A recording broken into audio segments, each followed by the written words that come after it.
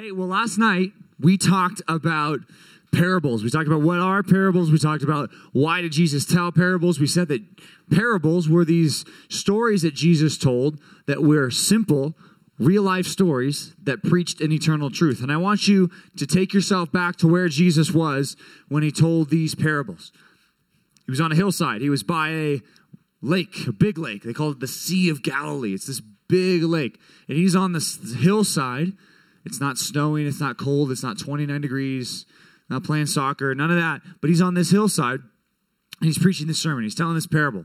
He told this parable like this, that there was a guy who went out to sow seed. He throws the seed all over. And some of the seed lands on this rocky path, which we talked about last night, which was Jesus' way of describing a person who wanted to reject his word. Right? People who rejected his word. That was last night, that rocky path. Right? Now, he said there's also some seed that fell on soil with rock, right? And it's kind of confusing. You might not understand what that means, but if you look up here, I want you to kind of see this. There's some rocks in the soil, but if you were going to plant some stuff, you would clear all the big rocks out. So the rocky soil is not necessarily a soil and rock salad, if you think about it that way. A little bit of soil, a little bit of salad, you get some rocks in there. That's not what's really happening. The idea is that it's a shallow soil. So that's what we're going to refer to that as from now on. The shallow soil, where there's a little bit of soil, but underneath there's this rock bed. So if the roots try to go down, they're going to get stuck because they're going to hit that rock bed underneath the soil and they're going to get caught. So that's that second soil. He said some guys, they throw their seed and it lands there. It says in the seed, it actually does take root. And when it does, it takes root, but the roots hit that rock bed, and all that happens is there's growth northward, not southward. There's growth with the green leafy part of this plant, but not down deep. And what happens is it's a weak plant. So that other soil that they throw it to is this soil that has thorns in it, right? I know this kind of looks like there's sticks and thorns, but you throw seed in a place where there's weeds that grow up next to the plant. And there's thorns, and it comes and kind of wraps around, you can imagine. So that when it tries to grow up, it gets all choked out. Okay. Then he says, some of the seed landed on good soil, where the seed went down into the ground. It gets watered, it gets sunlight, it gets all those things. The roots go down, the leaves come up, and it grows, and it becomes strong and tested over time. We're going to talk about soils number 2 and number 3 tonight. We're not even going to get to number 4. We're going to get to that tomorrow. But soils number 2 and soils number 3. This first soil we're going to talk about tonight, which is actually the second soil, is a shallow soil. They call it the rocky soil, but I want you to think of it as shallow soil. That's really what's going on here. It's rocky in that there's a rock bed underneath, not that it's a rock and soil salad, which, by the way, if you're ever going to serve a salad, don't serve a rock and soil salad because that does not taste good. That sounds worse than pickles. I was talking to some of you about pickles today. Pickles are gross. Just going to say that. I'm just going to put my opinion out there. A rock and soil salad would taste even worse. I'd rather have a pickle than a rock and soil salad. Anyway, so soil number 3 is the thorny soil, right? Which means that when the stuff starts growing up, there's weeds, there's thorns, there's things that kind of wrap around that little precious little leaf that's going on that little bud, and it wraps around it and it chokes it out. Both of these soils, Jesus is trying to represent as non-Christians. Okay? Both of these soils are not real Christians. I want you to write this down. For the big idea. You see that big idea at the top? I want you to understand something. What Jesus is trying to say through this part of the parable is something that's really important for you to get. It's this. I want you to understand the difference between positive responses to the gospel and the right response. You understand the difference between positive and the right response. You can have a positive response to the gospel. That doesn't mean it's the right response. The right response certainly is a positive response to the gospel, but not all positive responses are the right response. If I told you that there was a virus going around and you had to be safe, right? And if I said that your roommate or your person in your cabin had it, right? Imagine that. That'd be crazy. You could hear it and you could say, wow, that's a big deal. That's a huge problem. Wow, I don't want to get sick. And then you go and you start licking their furniture, right? You go start taking their toothbrush and use their toothbrush. It's like, well, yeah, you had a positive response, but it wasn't positive enough, right? It was a positive response, and you were like, oh, man, that's serious. But then you forget about it. You don't do anything about it, right? That's kind of what's happening in soil number 2 and soil number 3. These people hear the gospel. They see that it's a big deal. And it says in both of these cases, they receive the word with joy. But what happens is it doesn't take root in their heart. It goes down a little bit, and then it gets choked out. Right? These two responses are both positive. Both of these people, by the way, if you talk to them about church, you talk to them about the Bible, you know what they'd say? I want to hear some more about that. I want to go to church. I love going to church. I love listening to God's word. Right? And you might think, well, I think I'm a Christian. I think I'm the good soil because I like going to church, or because I like reading the Bible, or because I like knowing more about what God's word has to say. Right? That's great, and I think that's a positive response, but that doesn't mean it's the right response. There are thousands of people, millions of people throughout history who wanted to know about the Bible, who loved going to church, who didn't end up becoming Christians. Right? People that I knew, same way. They liked going to church, they served, they did all these great things, but guess what? They weren't real Christians because their heart wasn't right. And that's what I want you to check tonight. I want you to understand the difference between the positive responses and the right responses, because some of you might be thinking, I think I'm a Christian because I've heard the gospel, I've prayed a prayer, I've gone to church, I like going to church, and everything's going good, right? That's a positive response, and I think that's great. You're not soil number 1, right? Soil number 1 says, I don't need this, I don't want to have anything to do with this, right? You're soil number 2, 3, or 4. But the problem is only soil number 4 represents the real Christians. Right? Only people in soil number 4 are going to heaven when they die. Only soil number 4. People in soil number 2 are not going to go to heaven when they die. They're going to be punished by God. Like, that's how serious this is. So I want you to take this seriously, and I want you to think, first of all, about this shallow soil. If you have your Bible, I want us to turn to, officially, open up your Bibles to Matthew chapter 13. Matthew 13. That's where we were last night. We're going to continue there. Matthew 13. I want to turn all the way to verse 20. I want us to just jump in. I know we've already kind of covered the parable again, so y'all are refreshed, but I want you to think through verse 20 and 21. They're going to describe soil number 2. People who hear the word, they're excited about it, but it doesn't really take root. I'll start reading in verse 18. It says, "Hear then the parable of the sower. When anyone hears the word of the kingdom and does not understand it, the evil one comes and snatches away what has been sown in his heart. This is what has been sown among the path." So that's what we talked about last night. People who say, I don't want to respond. I'll become a Christian when I'm older. Right? Soil number 2 says, I think I'm a real Christian. I think I'm saved. Look at what it says. Verse 20. "As for what was sown on the rocky ground," that's the shallow soil, "this is the one who hears the word and immediately receives it with joy." They hear a sermon, they go to revival, and they say, I want to be a Christian. I want that. You've been talking about that. I want that. And these people make professions of faith. They talk to their leader. They talk to their parents. They say, I'm a Christian now. I repented of my sins. I put my faith in Christ. We're still working with this group. It says what happens later for this group, right? That response can happen for soils 2, 3, or 4, right? What I just described. Someone saying, I repent of my sins. Someone going home, telling their leader, telling their parent. That can be soil number 2, 3, or 4. Look what it says now. It says they immediately receive it with joy, yet he has no root in himself. Like this little plant that I saw that I thought was really sad on the internet. You see this? Looks like this thing's getting scorched by the heat. Looks like it's about to die. It's kind of built on one of those little poles, so I don't know. Maybe it won't. But anyway, it looked to me like this is drying up and about to die. It's got this scorchness to it. Now look what it says. It says he has no root, but endures for a while. He comes to church, excited about TNN, goes to small groups, all that stuff. But when tribulation or persecution arises on account of the word, when people start to say, man, I don't want to be your friend anymore. You're saying you're a Christian? I don't want to be your friend anymore. Right? Once that starts to happen, and when people at school start to make fun of you for being a Christian, and when the world starts to make fun of you on your social media and they comment things, you're such a lame Christian, right? Once that starts to happen, right, that's tribulation, that's persecution, or it could even be worse. People could start to say, I'm going to hurt Christians, right? And back in their day, that happened. So imagine you've got these people who come home from camp, they profess faith, they say, I'm saved, I'm a Christian, right? But then when things start to get hard, when things aren't as easy as they were at camp, when you kind of, as we say, step out of the Christian bubble and you're in the world and it's a little bit harder because you don't have all the safeguards in place and there's pressure. Look what it says. It says, immediately he falls away. Notice the repetition of the word immediately. It says he immediately receives it with joy and then he immediately falls away. It's a wishy-washy type of personality. Someone who is excited about it, and then when their excitement's gone, I'll be excited about another thing.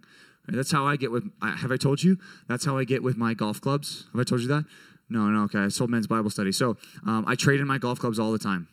Because there's a 90-day return policy at the place that I buy my golf clubs from. So like I can just trade them in and out and I can get whatever I want. I'm super fickle.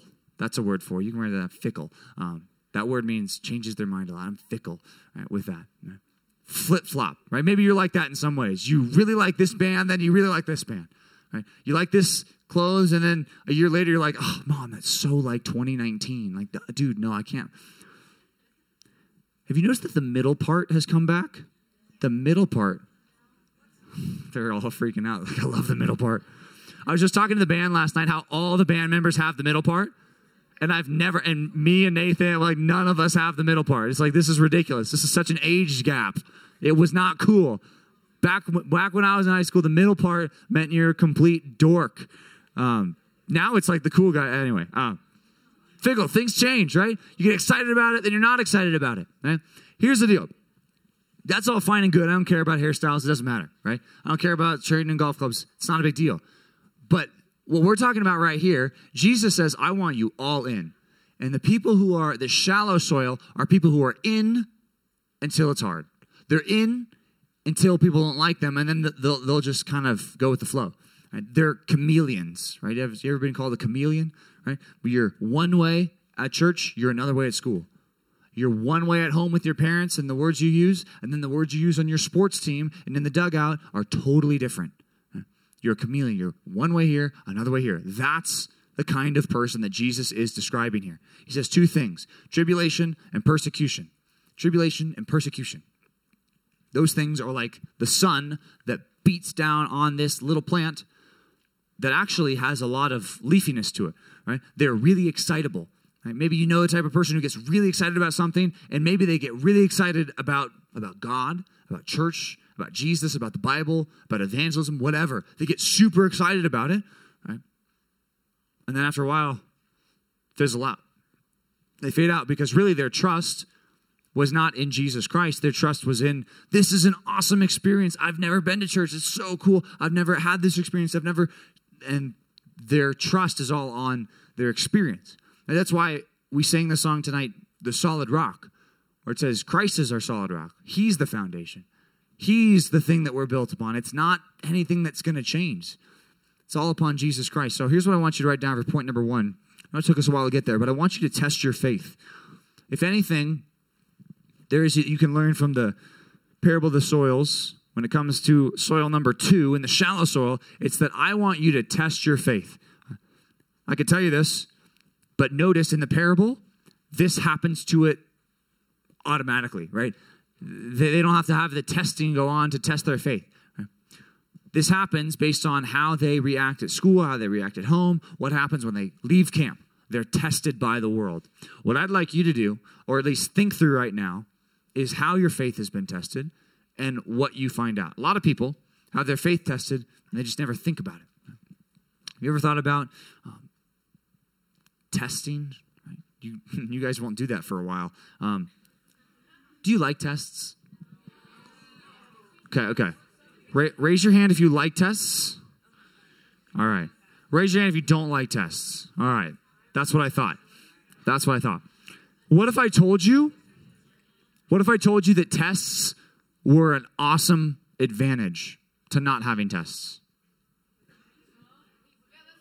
Tests are a huge advantage. You know why? Yeah, Ryan thinks it's true.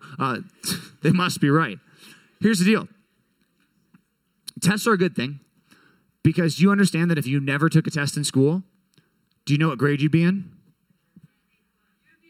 you'd be in like kindergarten or preschool. You would never move on. Have you ever thought about that?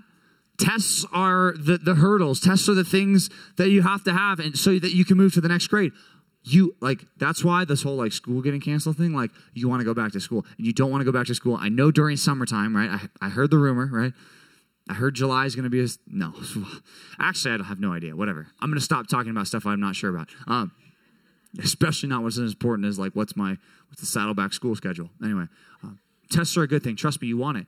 Because let's say you guys don't go back to school until the fall. Guess what grade you're going to be in next fall? You ever thought about that? You're still going to be in 8th grade. You're still going to be in 7th grade. You won't go to high school. Have you thought about that?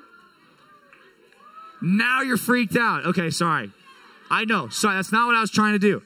What I was trying to do, though, was show you that tests are a good thing. You want to take the test.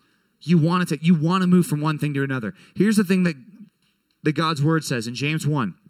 It actually says that tests are something that God loves to give to his people as a blessing, as a good thing. Are tests good? No, I'm never excited to take tests. You might not be excited to take tests other than to think, well, once I take the test, it's over, right? That's the only exciting thing about tests, being done with tests, right? But here's the deal. What God says through James in James 1 is he says that you should count it joy when you meet testings, when you meet trials of various kinds.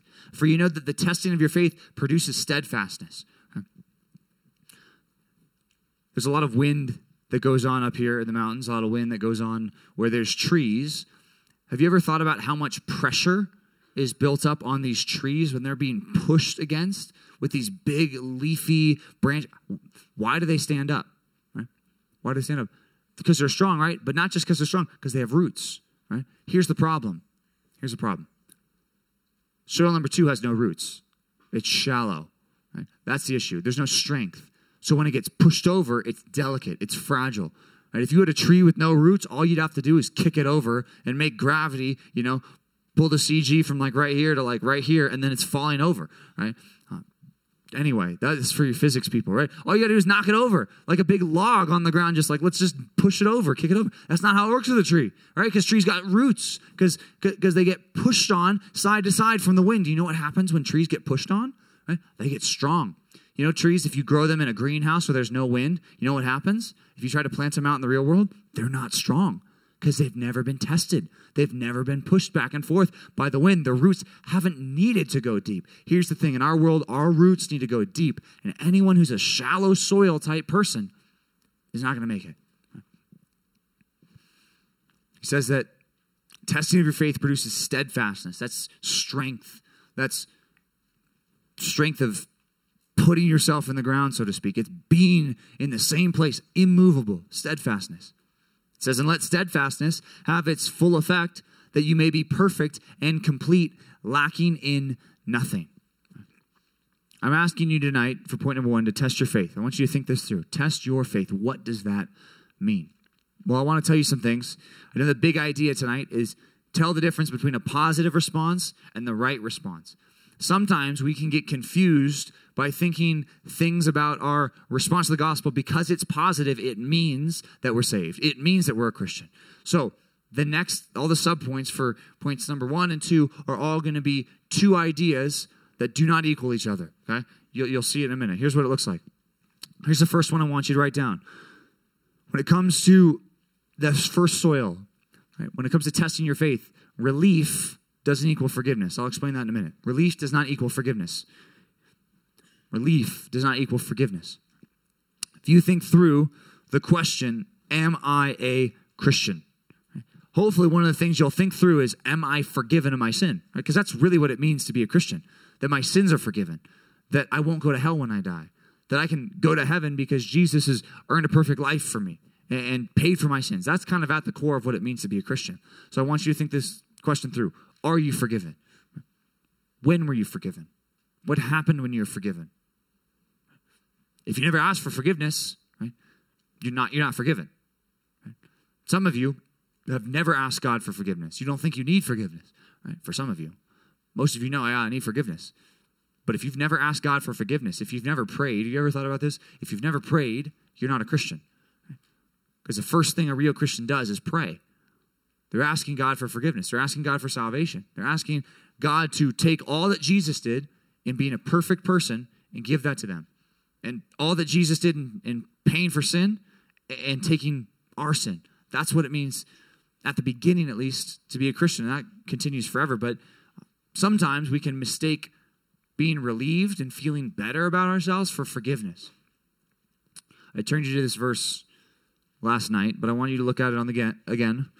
Romans 1:18 says that the wrath of God, which is an interesting statement, the wrath of God is revealed from heaven against all ungodliness. Basically saying God has made clear what he likes, God has made clear what he doesn't like, and God has made clear that he is going to come back and he's going to judge every wrong thing.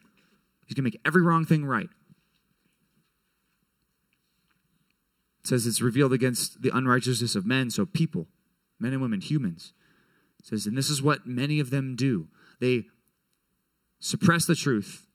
They push down the truth. Remember that idea with the trash can last night that we talked about? We can push down the truth. We can, with our sin, push it down, push it down, push it down. We're not really making the situation better, but certainly if you're putting stuff in the trash can, it feels a little bit better, doesn't it? To push it down and there's some room to put more stuff in, right? To suppress the truth and push it down.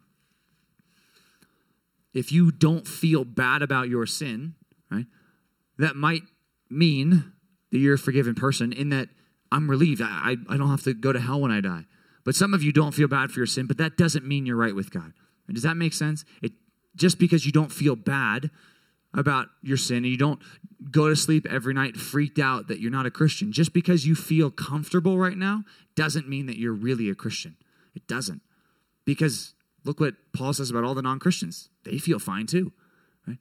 Why do they feel fine? Because they just keep pushing on the truth. They keep sinning. And what he says there is they actually push down that God sees what they do. In Romans 1, there's a group of people that he describes that they think God doesn't even see what we do. I don't even need to believe in God because he doesn't even care what I do. He doesn't care what I say. He doesn't care what I look at. He doesn't care where I go. He doesn't care what I say to my parents. He doesn't care about my obedience. He doesn't care about my grades. He doesn't care about any of that. They suppress the truth about God because of their unrighteousness, because they want to keep doing sin. Just because you're relieved doesn't mean that you're forgiven. Just because you don't feel bad about your sin doesn't mean that you're forgiven. The next thing that our passage says is that you can be excited about God. You can be excited about the gospel, but that doesn't mean that you're going to keep going. Doesn't mean you're going to really be saved. Now, enthusiasm, we all know enthusiastic people, right? People who are really excited about everything. If you don't, you should meet our leader, Joel Andrews. He's really excited. Did you see him guarding that table right out here? Oh man, that's scary, man. I was just watching at that point. I didn't even jump in the game. I jumped in the soccer game today, but I didn't even jump into that game. But I was like, whoa, this is intense. He's enthusiastic, right? If I did that, I was thinking through it. I told somebody, if I did what Joel did out there with the thing, and I just was running around, I would go back to the cabin and pass out. Okay, I would have no endurance. I could not do it. I could not keep going if I did what he did. Anyway, we could be enthusiastic, right? And we all know enthusiastic people, and it's great to be enthusiastic. And actually, that's the right response, to be enthusiastic about the things that God likes and to be enthusiastic about being a Christian. But at the beginning of your time as a Christian, some of you think, okay, I remember I professed faith in Christ. I said I became a Christian a year ago or 2 years ago or 6 months ago. Right? And if I asked you, are you still living that repentant life that you said you would? Right? You might say, well, no, but hey, guess what? I was really excited back then, though. Like, it was so good, like for a day or a week or a month. Like, I was really doing good back then. The Bible doesn't really let us ask that question, how excited were you back then? The Bible says, what are you doing now? Are you enduring? Are you keep doing the right thing? Are you keep feeling sorrow for your sin? You keep repenting of your sin. You might be excited. That doesn't mean you're saved. Here's what Hebrews 3 says. It says it actually really strongly. It says that you've come to share in Christ if indeed we hold our original confidence firm to the end. There's a lot of people who have a lot of confidence in Christ right away.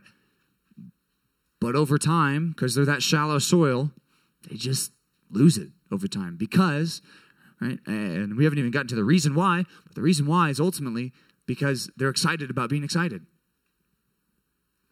They're excited about being excited. They're enthusiastic because they're enthusiastic. Right? They're not trusting in Christ, because if they trusted in Christ, they'd be firm until the end. Because guess what? Jesus doesn't change his mind and come take back your Christianity card, after 10 years of being in it, say, hey, you can't be a Christian anymore. That's not what he does. He's the same. He's promised that if you're saved forever. That doesn't change. You might say, well, what about the people who walk away? 1 John 2:19. This is what it says about them. It says that they went out from us. So we're talking about a group of Christians. Some people, they left the church. They left Jesus. They said, I'm not even a Christian anymore. They went out from us, but they were not of us. Right? Does it say they're not of us now, but they used to be? It says, no, they were not. Not even back then. They weren't even real Christians back then. We didn't know that at the time. We couldn't see it. It's a lot like you put seed in soil. It's like, I don't know if this is going to be great soil or not. We got to wait and see. Same thing for those people. It says, for they had not been of us. For if they had been of us, they would have continued with us. But they went out, that it might become plain that they are all not of us. Notice even what he says there. He says it's actually helpful that fake Christians end up walking away from the church. It's helpful because some people, right, not everybody, but most people who are not real Christians will eventually walk away. The Bible also says that some will stay. And some will stay until the end, and they will keep going to church, and they will have kids, and they will raise them in the church, and their kids will become Christians, and maybe their spouse is a Christian, and they are not Christians. Jesus says that at the end, he's going to have to separate the wheat from the chaff, which is a way of saying, with a plant, there's the good part and the bad part. Reminds me of corn on the cob, right? You ever see corn on the cob with the cob, right? When it's actually on the cob, right? You gotta, what's it called? Husk it? Wow. You shuck the corn, right? And you take the husk off. That's hard to say, man. Anyway, you separate the good part from the bad part. Jesus said that I'm going to do that for my church one day. That I'm going to take the bad part, the people who are not really saved, I'm going to take them out of the end. In 1 John says people walk away, and it's not because they walk away, and it's not because that Jesus wasn't willing to save them. They walk away because they were never really saved. They didn't walk away as people who were saved at one point and then stop. The shallow soil, people who are excited for a little bit, but when their excitement isn't as exciting and it's not as cool to be a Christian, they walk away. I want you to ask yourself the question, could that possibly be me? Could that be me? Here's the hard part.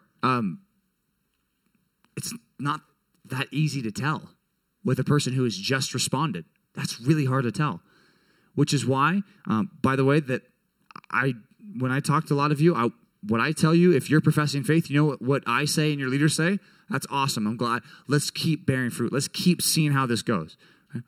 We're not going to, the second you say, oh, I respond positive to the gospel, we'll say, great, you're in, you're saved. Like, I can't say that, right? I couldn't say that about myself. You shouldn't say that about yourself because, look what the text says. It says that so many people respond excited and positive. That doesn't mean they're real Christians. There's another group that responded excited. It was these thorny soil people. It says that they were choked out. If you look at verse 22, Matthew 13:22, hopefully you still turn there. It says, as for what was sown among the thorns, this is the one who hears the word, right? They accept it, but the cares of the world and the deceitfulness of riches choke the word, and it proves unfruitful. Two things that he says right here, at least in Matthew, the cares of the world and the deceitfulness of riches. Things that the world has to offer that are really worth caring about, according to the world at least. How you look, the way you're dressed, the places you go, the words you say, the social media you have, the following you amass. Cares of the world. And the deceitfulness of riches. That money's going to make me happy. That getting a lot of stuff, it's going to be really awesome. That's when I'll be happy. Right? And what older people, and maybe your parents, you might have heard them say, like, if I get this job, then everything will be good. Or if I advance in my company, or if I, really get good grades, or whatever it is, like that's when I'll really be happy. It says all that chokes out the word. People hear, respond, and then they change their mind. Point number 2, I want you to write this down. If you learn anything from tonight, I want you to value salvation more than your sin. Value salvation more than your sin. What I mean by value is you look at something and you see that's worth it or not.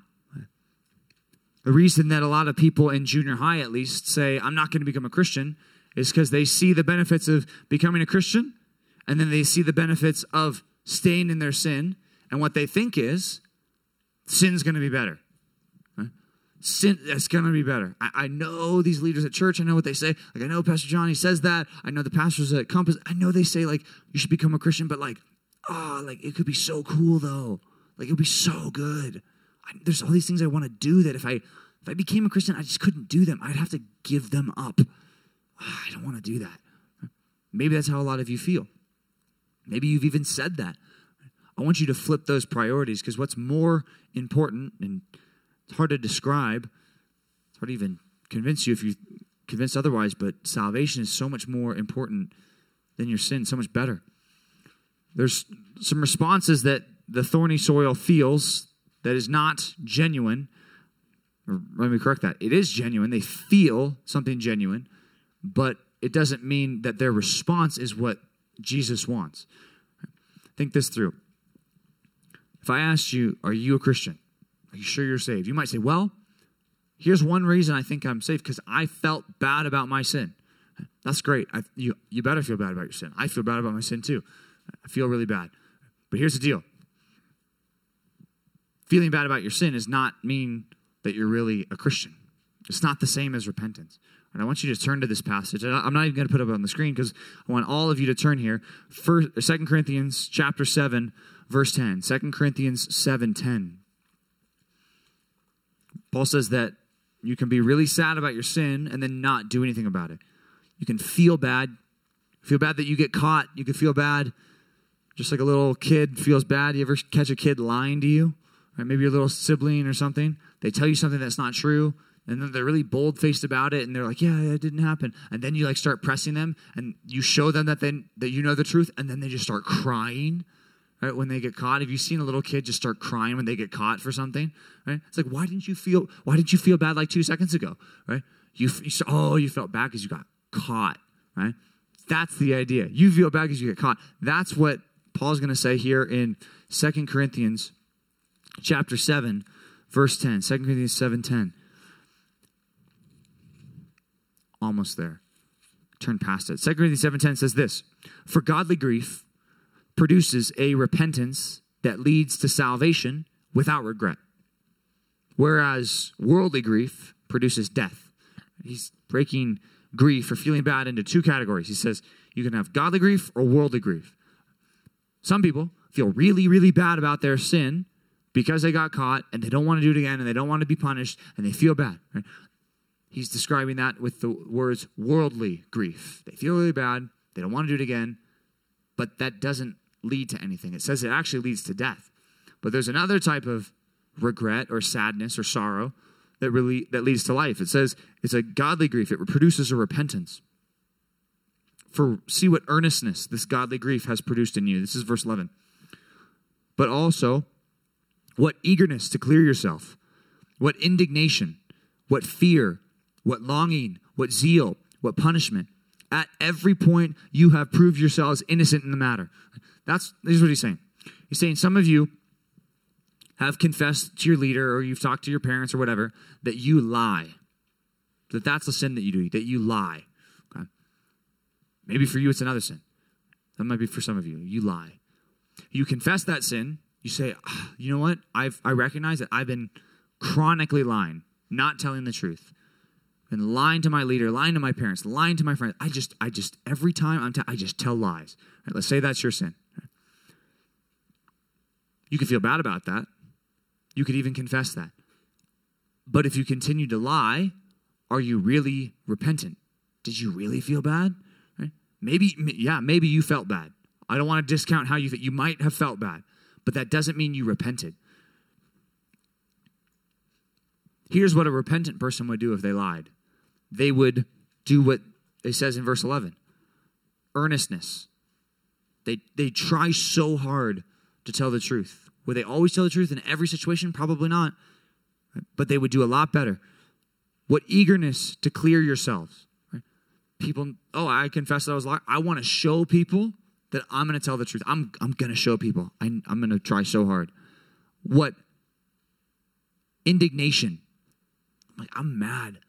I'm mad that I'm not going to lie anymore. I'm so mad that I just lied. That's what you feel. What fear? You say, I don't want to do that. That's freaky. If I keep lying, right, I'm not a repentant person. I have some fear there. What longing? Oh man, I just want to tell the truth so bad. I don't want to lie anymore. Right? What zeal? Right? Getting really excited and zealous about it. What punishment? At every point, you have proved yourselves innocent in the matter. Every chance you get to tell the truth or tell a lie, what's this repentant person about lying going to do? What are they going to do? They're going to tell the truth. They're going to prove themselves innocent in the matter. That's what repentance looks like. Is there regret in there? Do you feel bad? Totally. But is it the same thing as repentance? No. Repentance is even more than feeling regret. It's turning. Repentance. It's a word that the Greek generals used to tell their armies to turn around. I don't know if I've ever told you that.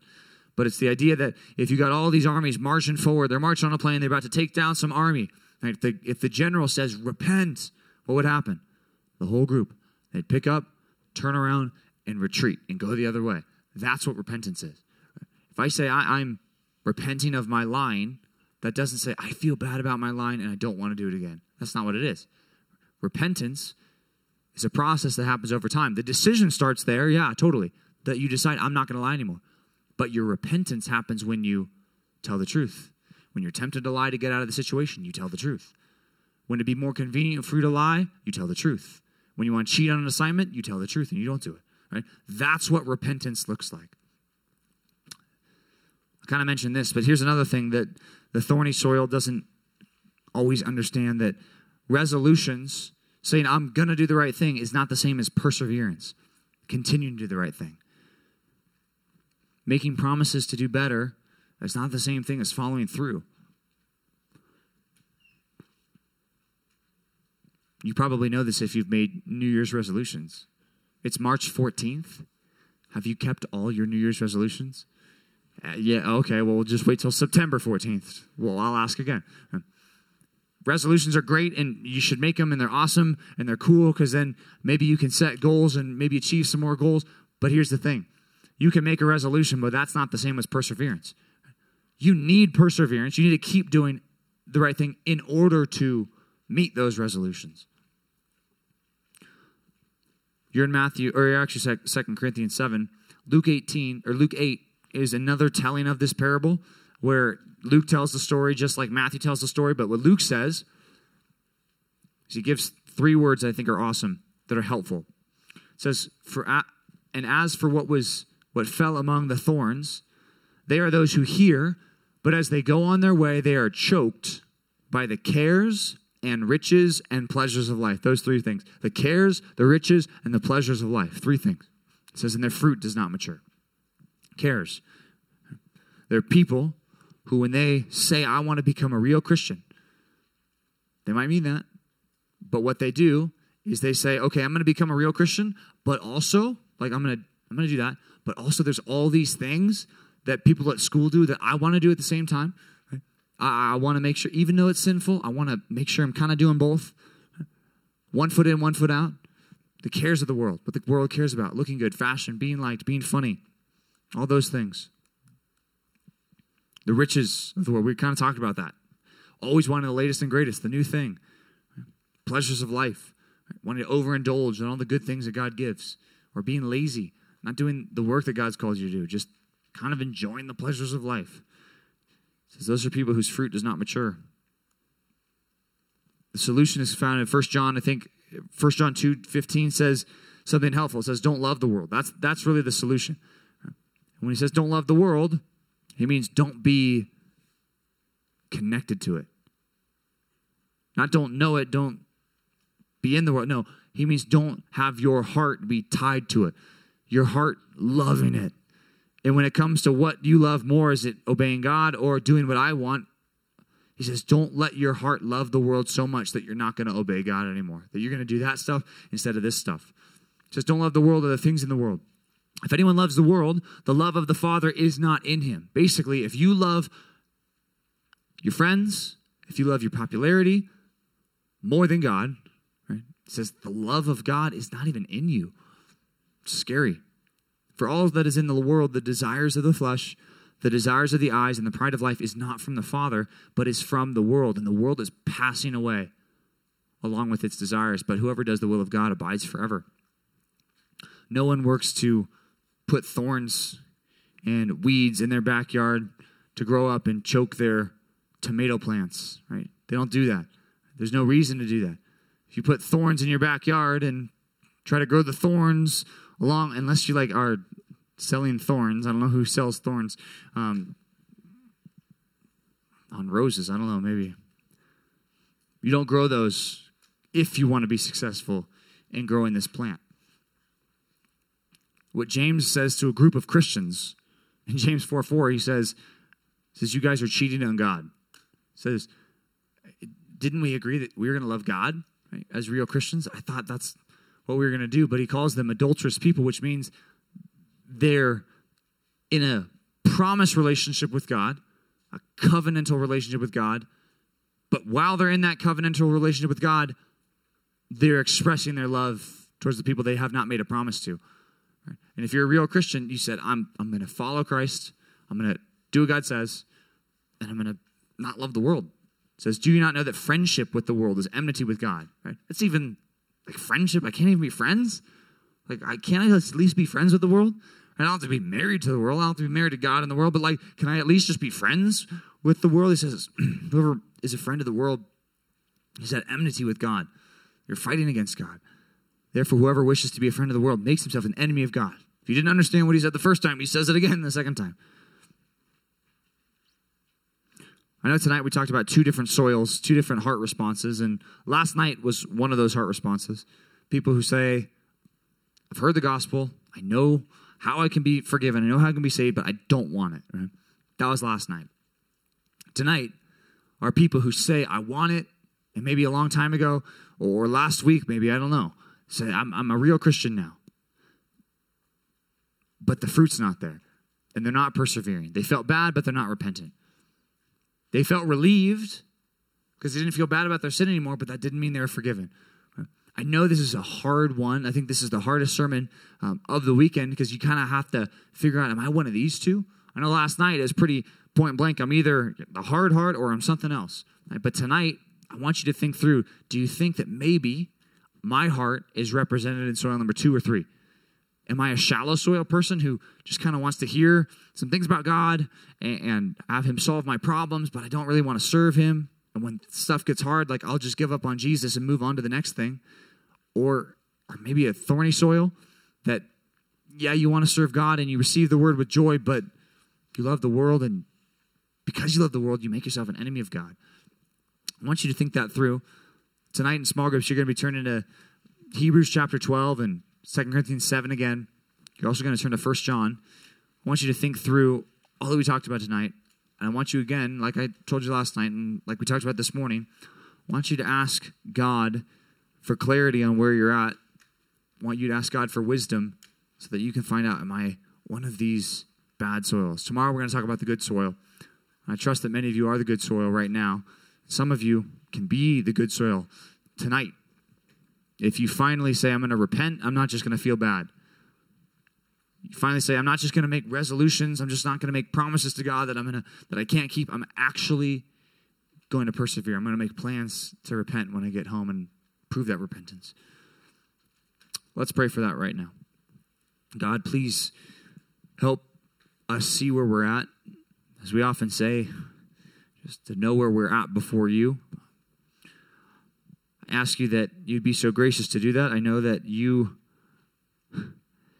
could leave us feeling blind or sad or not knowing what's going on, but I just ask you that you would be gracious to this group of students, that when we think through what it means to really repent and really turn from our sins and not just feel bad, and when we think about enthusiasm versus endurance, I pray that we would reflect well and honestly about our lives, that we wouldn't lie to ourselves tonight just to make ourselves feel better and to go on with our nights. I pray that we would take pause, knowing that this is a really helpful time to take pause.